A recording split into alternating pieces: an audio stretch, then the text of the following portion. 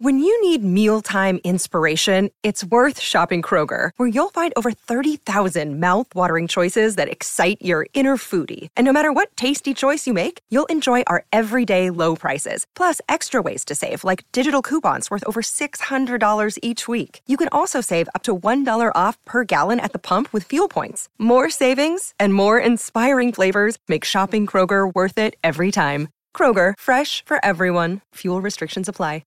The Irish writer James Joyce spent much of his life in Paris. And like any Parisian expat worth their salt, he relished the various pleasures of the city: fashionable clothing, beautiful art, and gourmet food. Though often on the knife edge of poverty, he was exuberantly generous, always covering the bill whenever he would party with his friends. But underneath this bon vivant exterior was an unbelievably determined artist. He was an extremely serious person. He identified his vocation very early on and then poured pretty much all of his energy into it. So, people think Ulysses is an intimidating book, and it is, but Joyce worked very hard to write it. Perhaps more than any other book, Ulysses has the reputation of being difficult. It is dense, elusive, and often hard to follow. But Joyce wasn't trying to be challenging for its own sake, or because he sadistically wanted to punish future students assigned his book. Quite the contrary. With Ulysses, Joyce wanted to explore and convey what it is to be alive. And just like his book, life is difficult and confusing, but also thrilling and joyful. He said something like, if Ulysses isn't fit to be read, life isn't fit to be lived. And this says a lot about his aims in Ulysses, that he's not out to just shock, he's not out merely to provoke. He's actually really interested in people's experience, their ordinary everyday experience, and representing that. And this was something unprecedented at the time. Obviously, novelists were very interested in people's experience, but had not represented it in all of its gritty detail, in the sort of moment-to-moment quality of being a person in a body, having various kinds of thoughts, feelings, physical needs, etc. So it's something new with this book. Welcome to Writ Large, a podcast about how books change the world. I'm Zachary Davis. In each episode, I talk with one of the world's leading scholars about one book that changed the course of history. For this episode, I sat down with Professor Catherine Flynn to discuss Ulysses. Let's learn about James Joyce himself. Could you take us through his life and what you think it was that prepared him to be the kind of writer who could push literature forward the way he did? Joyce was born in an upper middle class family that then experienced a turnaround in their economic status. His father lost his job. It was connected to political problems in Ireland. His father also drank a lot, and he gradually moved down through a series of professions. His family struggled to stay afloat financially. They'd frequently fall into debt or be unable to pay rent. Moneylenders constantly hounded them. And so Joyce, as a child, saw very different extremes of Dublin. Affluent, comfortable, upper-middle-class Dublin, and also working-class Dublin, poorer areas of Dublin. And that, I think, made him capable of understanding society in a very complex way. Joyce's early life was somewhat chaotic due to his father's unstable finances. But nonetheless, he was a very gifted student and excelled in school. In his early teens, he attended a boarding school run by Jesuits. And so they really instilled in him a love of precision in language, a love of learning as well. Joyce had a very Catholic upbringing, an upbringing that shaped him profoundly, but that he would ultimately push back against. Joyce grew up in Catholic Ireland, and he really rebelled against that. But it gave him a discourse and a set of imagery and, a whole sort of philosophical approach that he was able to reappropriate and turn to new ends in his writing. When he was 16, Joyce attended University College Dublin, where he studied English, French, and Italian. He fell in love with the works of Norwegian playwright Henrik Ibsen and published a review of one of Ibsen's plays. Around this time, Joyce himself wrote a couple plays and published a few articles in local newspapers. After graduating from college, Joyce headed to Paris to study medicine. He stays in Paris for 4 months and then is called back to Dublin because his mother is dying. So he stays there for another year or so, and he meets Nora Barnacle. They fall in love and they decide to elope to Europe. And so they want to go to Paris, but there's no work there for him. He and ends up teaching at an English school in Trieste, modern Italy, but back then in the Austro-Hungarian Empire. Throughout this time, Joyce was working on his first novel, a portrait of the artist as a young man. The story follows Joyce's literary alter ego, Stephen Dedalus, as he explores what it means to become an artist. Joyce began working on the story in 1904, shortly before he and Barnacle left Ireland. Joyce and Barnacle stayed in Trieste for about 10 years, until World War I broke out. When the war breaks out, they go to Zurich, in neutral Switzerland. And then when the war ends, they go back to Trieste, but things are very hard economically there. And he goes, at the advice of Ezra Pound, to Paris in 1920, and he stays there for the rest of his life, pretty much, except for the last year or so, when they have to flee the Germans, and they go back to Zurich. And so his life is, it's a strange mixture of kind of bourgeois and bohemian. So he, as soon as he possibly can, he stops working. He finds a sponsor in Harriet Shaw Weaver. And he's very good at getting money from people. But he is getting money from sponsors because they know that he's producing important work. But it's not like he's frugal with it. Like, they go out to dinner, they buy nice clothes, they have a great time. So they love eating out. But they also have there's a story of someone visiting them in their flat in Paris, and they're sitting on the floor with a roast chicken between them. So it's very strange, I mean, he likes maybe the trappings of a kind of successful sort of upper middle class person. Like, he has himself photographed in a velvet smoking jacket, but that's not how he lives necessarily, all the time. Do you know much about his work day as a writer? Well, he liked to work with his family around him. So Nora Barnacle, his partner, and his 2 kids were usually around, and he would sit on a bed or sprawl in a chair, writing on pieces of paper. And there was no desk. There was no quiet, writerly solitude. So he was loaned an apartment in Paris in the early 20s by Valérie Larbaud, who had this beautiful writing room. And Joyce just couldn't write in there. He needed the noise. He needed activity. He took inspiration from the kind of ambient sound environment, the verbal environment that he lived in. He was always someone who was uncomfortable creating out of nothing and was always adapting his own previous writings or adapting what he heard on the street or what he found in literature. So he was constantly combining and superimposing and editing and adding. It's a very accretive style. It's really not about retreating into solitude and having the muses visit you out of emptiness. That's the complete opposite. One of his inspirations was the political struggles of his day. So Joyce, as a child, experienced the aftermath of the fall of Charles Stewart Parnell. So he was a crucial Irish statesman who represented Ireland in London and was campaigning for home rule for Ireland. So this was, a parliamentary strategy to gain some degree of autonomy for Ireland so that it would be ruled from Dublin, as it had been for a period in the 18th century. In 1801, decades before Joyce was born, Ireland joined Great Britain in a union called the United Kingdom of Great Britain and Ireland. Many Irish people opposed this union and wanted the Irish people to rule Ireland, not the British government. This home rule movement grew over the century, and by the late 1800s, tension over the issue was high. Charles Stewart Parnell was one of the home rule movement's key voices. He sought greater Irish sovereignty through peaceful negotiation with the British government. His campaign was almost successful. He was on the brink of being able to persuade the Parliament in London to vote for an Irish Parliament in Dublin.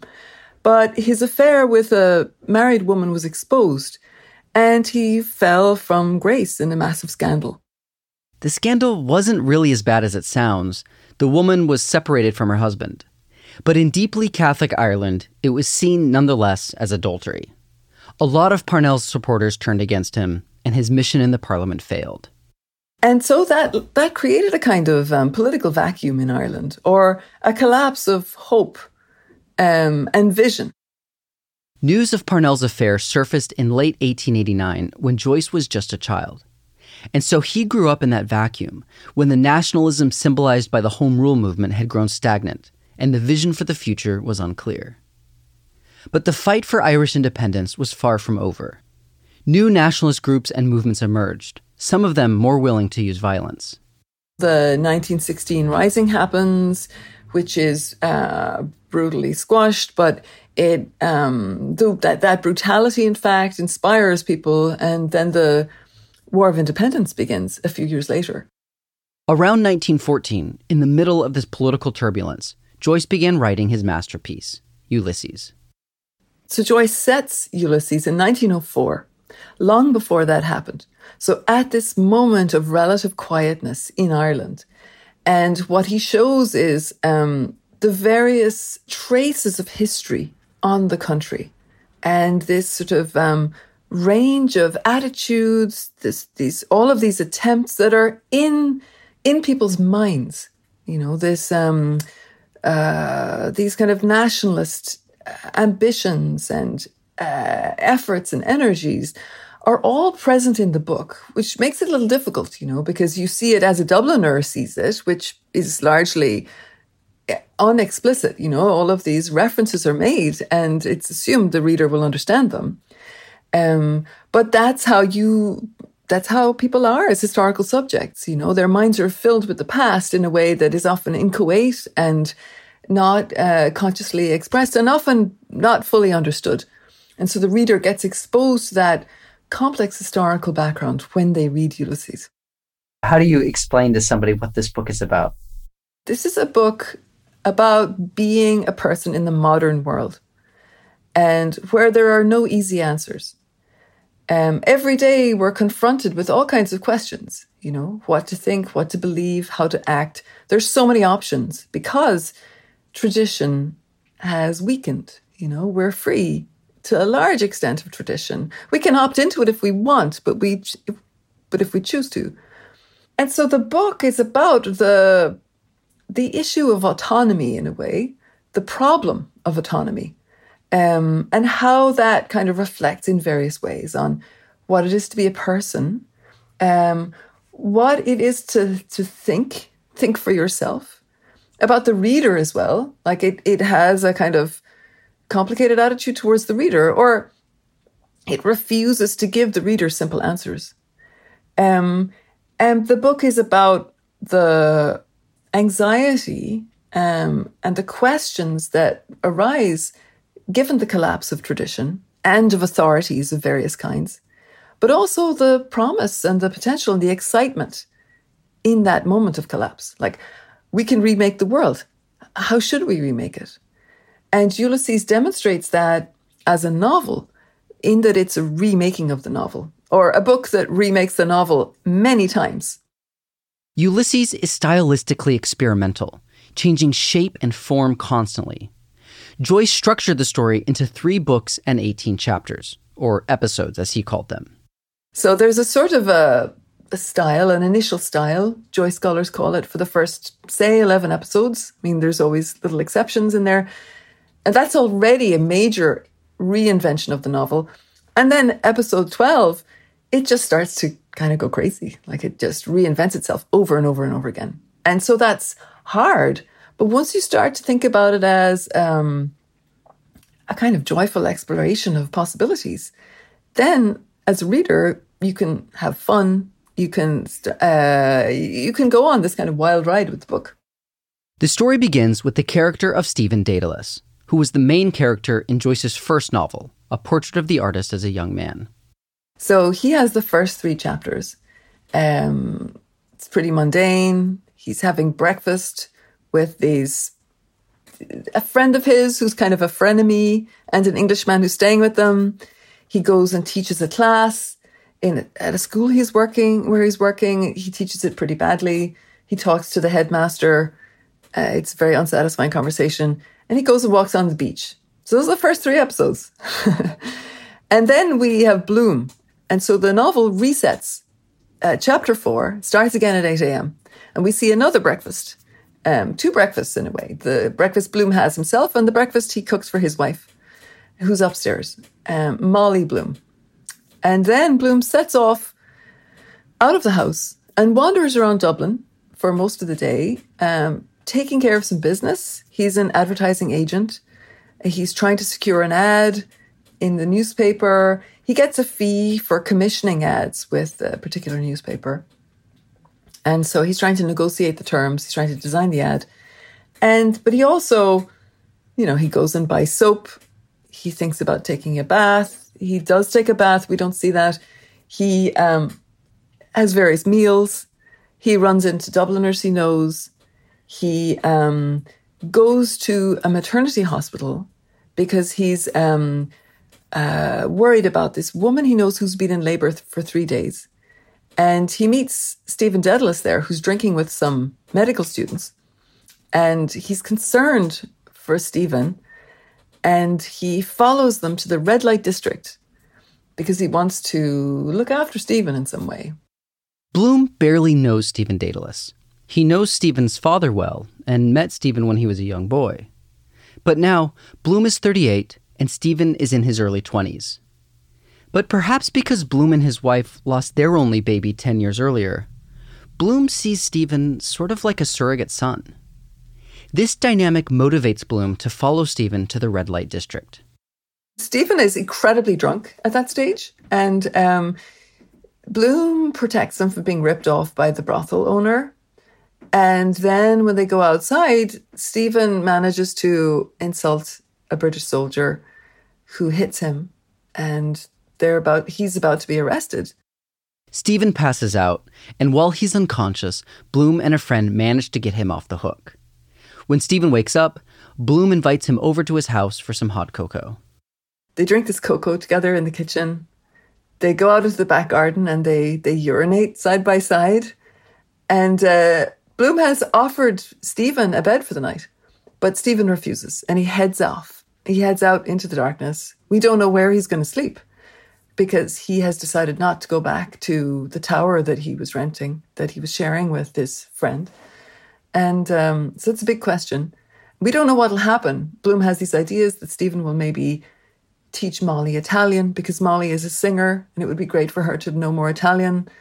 Or that something will happen with him. But we don't know. And then Bloom goes upstairs to bed. The major plot point of Ulysses comes up, which has been on Bloom's mind all day in fragmentary ways. But it's that Molly is having an affair. So Molly, on this day, Ulysses is set in one day, and this is the day that Molly sleeps for the first time with another Dubliner called Blazes Boylan, a kind of man about town, a bit of a dandy. He's well off. Bloom refers to him as the worst man in Dublin because he's maybe a bit of a womanizer. He's a confirmed bachelor. And so he suspects that they're going to sleep together. How did he know the affair was, imminent or possible? Was Molly not even bothering to hide evidence? So after their baby boy died, Bloom went off sexual intercourse, like full sexual intercourse. He was interested in certain sexual relations with Molly, but not actually intercourse. And so, this could be Molly's way of bringing him back,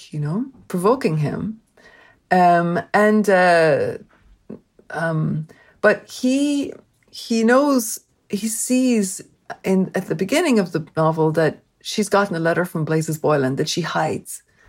And he asks her about it, and she says he's coming around at 4 p.m. with the program for a concert tour that they're going to go on the following week. And so Bloom just suspects, and he's right. He's correct. His suspicions aren't confirmed until the end of the book, but he is correct. So the plot, insofar as there is one, really revolves around this suspicion and ultimate confirmation of the infidelity of Molly. It does, except that in a way it's centered on Bloom's acceptance of the affair. So he doesn't know how he's going to respond ultimately, but he lets it happen. He fantasizes about it happening. We realize that there's even some pleasure attached to that. We see that he feels that it's important to Molly. He thinks at times, why do women, or why do it to stay young? She must. And he knows that he's abandoned her in a certain way. And that, he thinks of women's bodies like musical instruments that have to be played in order to be alive. And this sounds very objectifying, but he means it from the woman's perspective. So it's about a kind of non-possessiveness. That is really, I think, at the center of the book. We still don't know at the very end what he's going to do. He's, even as he's getting into bed, he's thinking over various feelings and strategies. But his love for Molly is deeper than any kind of requirement of fidelity, actually. And it's a real answer to the way women were thought of at the time. He was very influenced by Ibsen, Heinrich Ibsen, and he felt that Ibsen put at the center of his work the transformation of relations between men and women, and the refusal to continue the idea that a woman was a possession of a man or an instrument of a man. And so Molly is certainly not a possession or an instrument. She's very much an autonomous person, and Bloom admires that in her. Ulysses is best known for its unique literary style. Joyce wanted to capture the feeling of being inside one's head with one's own thoughts. His prose reflects the speed and connections thoughts have as they emerge and ricochet through our minds. So the initial style is third-person narration mixed with stream of consciousness or free and direct discourse, which is slightly kind of at a further remove. But there's a lot of stream of consciousness in the book, but not all of it is written in that style, in that narrative mode. Episode 12 doesn't really have stream of consciousness. It's tiny little fragments. It's mainly a first-person narration, a first-person narrative, and then these parodic accounts. Episode 13 is written in a kind of parody of Victorian sentimental novels and women's magazines. And so it's this extremely, Joyce calls it a marmalade style, namby-pamby, drawersy, marmalade style. And it's very entertaining. Episode 14 takes consecutively the forms of English literary language as it evolves. So it starts off in a kind of Anglo-Saxon, Irish Gaelic, and then ends up with a kind of street argot, a kind of mishmash. But it goes through everything like Dickens and Trollope and everything in between. Episode 15 is written in the form of a play script with what Joyce called exploding visions, these hallucinatory moments where buttons speak and, objects speak, things come to life, but also people change form. The brothel keeper becomes a man. She was a woman, she becomes a man. Bloom himself is regendered in some confusing way. And he changes costume many, many times. So it's really a strange episode. The following episode is written in a kind of tired English that's full of cliche and sort of malapropisms that's very funny once you get an ear for it. And then there's an episode that's written in the form of Q&A, a kind of catechism. And then the final episode is Molly's interior monologue. It's just this flow of her words, her thoughts, that is basically 8 sentences, but very, very long sentences. And, there's just a tiny bit of punctuation. You can break it down into smaller sentences, but you have to make those decisions yourself. So you can see how diverse the forms of the book are. Maybe we could talk about the connection to the Odyssey now. What do you think is important for readers to appreciate about that connection? Joyce takes one of the greatest of classical texts and reshapes it, uses it to make something very new. So people often talk about Ulysses as an epic of the everyday. And that's, often where people start. They say it's loosely modeled on Homer's Odyssey, but it's focused on ordinary people, lower middle class people and their mundane activities. So Bloom is Odysseus. Odysseus in the Odyssey he's a king. He's a warrior. He's a master strategist. He wins the Trojan War for the Greeks. But Bloom is someone he's not very successful in life. His wife is cheating on him. He's an outsider. Like his father was Jewish and a Hungarian immigrant to Ireland. And so Bloom he's certainly not a person of high status. And this is a major gesture that Joyce makes against traditional hierarchies and traditional ways of understanding who a protagonist needs to be and who a hero needs to be. And so this is one way of thinking about it. And the Odyssey is also about fidelity. And famously, Penelope comes up with all these strategies to keep the suitors at bay. She tells them she won't marry anyone until she's weaved a shroud for her father-in-law. But she unweaves the tapestry every night. So she's buying herself time. And Penelope is 100% faithful to Odysseus. But Molly really isn't. So this shows you how the Odyssey is a kind of foil for Ulysses. It allows us to see Ulysses by contrast in lots of ways. So it's very fun. It's really fun to look for the Homeric parallels. But often those pose more questions than provide answers. Let's talk now about how readers responded in the public when it came out.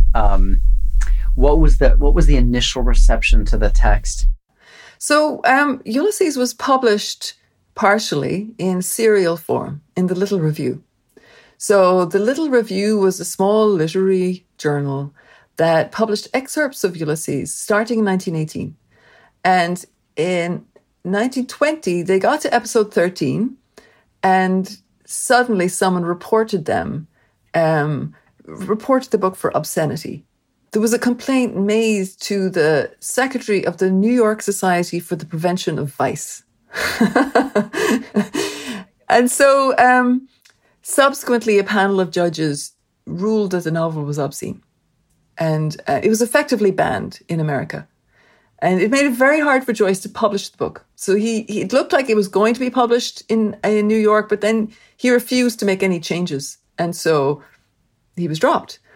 And lucky for him, lucky for us, Sylvia Beach, who owned the Shakespeare and Company bookstore in Paris, decided to print it herself under the name of Shakespeare and Company.